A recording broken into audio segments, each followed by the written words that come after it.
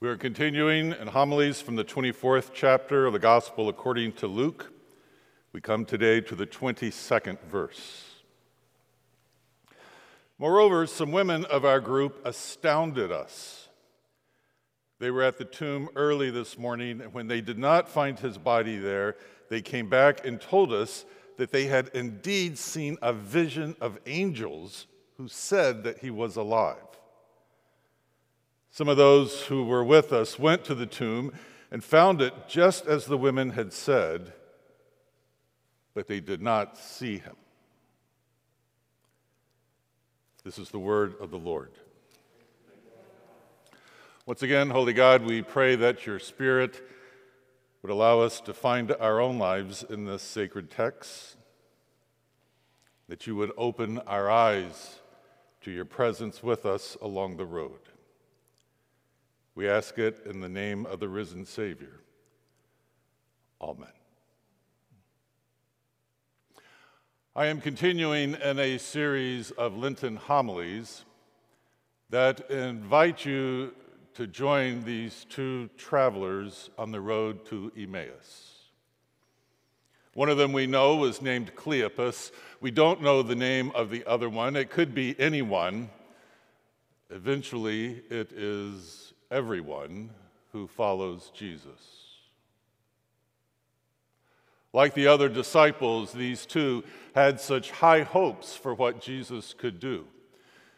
But then they saw him crucified in Jerusalem. And now they're on the road to Emmaus. We also don't know anything about Emmaus, so apparently that's not what's important. What's important is that it's not Jerusalem. It's away from the place of hurt. While they are on the road, a stranger joins them and walks beside them.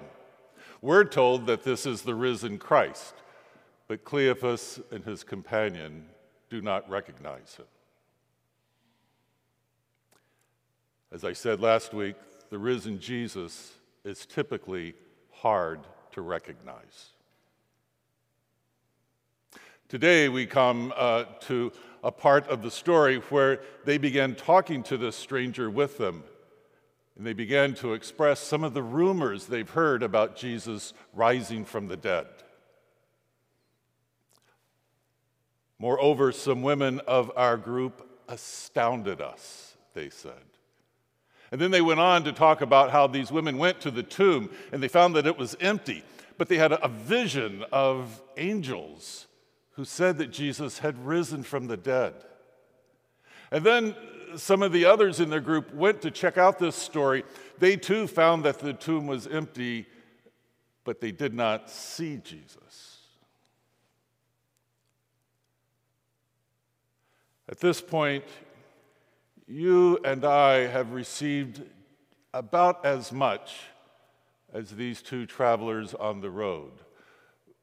We've received a testimony. We've heard rumors of the risen Savior.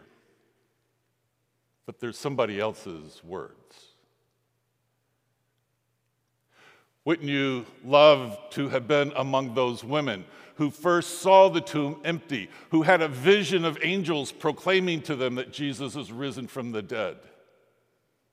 Wouldn't you love to have been the disciple Thomas, who was invited to place his hand on the wounds of Jesus? Then you would be certain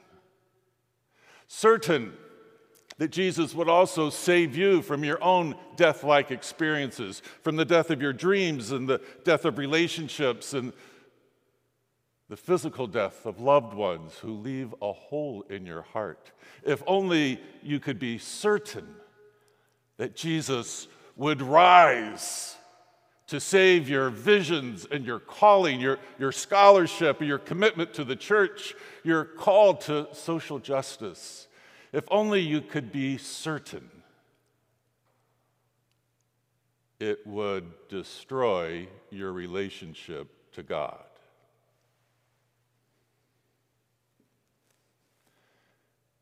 Because the Savior insists on being bound to us only by love. And love is always and only a choice, a decision, an act of the will, a commitment. On the cross, Jesus spread out his arms to say, I will always love you. I will always forgive you. Even if you deny my love, even if you run from it, I will still give you eternal love. And faith is really just a way of saying, I love you too. But that requires a choice. Certainty is a veiled effort at control. It removes the capacity for choice, for faith. This is why marriages are bound together by vows, by commitments that are chosen. I can't tell you how many times I've stood in front of a couple exchanging these vows. One of them is vowing, as Christ did, that I will always love you, I will forgive you, I will love you no matter what. But the amazing part to me at this moment in the wedding is not that someone is making that vow, but that someone is believing it. You look at the eyes of the person who is hearing this vow, you can tell, gosh, they buy this. They have faith in the grace. And then on all the ordinary days that follow that extraordinary wedding day, they do anything they can to nurture each other's faith, each other's choice, each other's belief in the vow, in the commitment. But there is no certainty. If there was, there could be no love. This is actually true of friendships or even community. They're always bound together by commitments, by decisions, by faith. Have you ever tried to prove to somebody that you love them?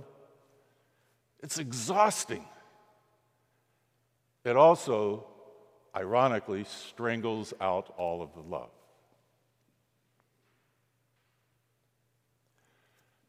God loves you too much to take away the honor of making choices.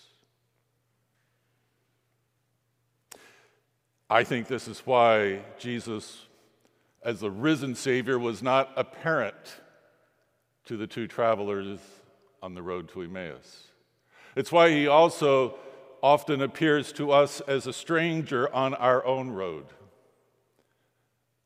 It's because he wants us to believe the testimony of the women. He wants the rumor of the resurrection that gave birth to the church and formed and shaped it for 2,000 years. He wants that to be enough.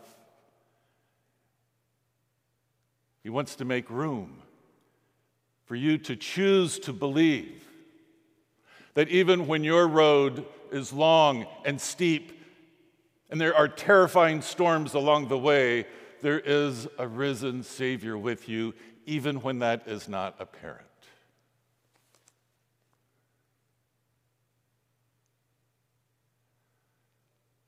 Lent is not just a season for sacrifice or focusing on our spirituality. It's also a season in which the church calls the question, do you choose to believe?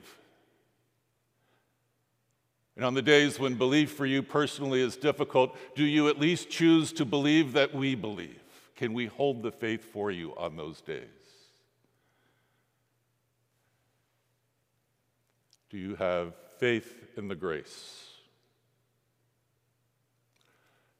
Because everything else depends on that choice.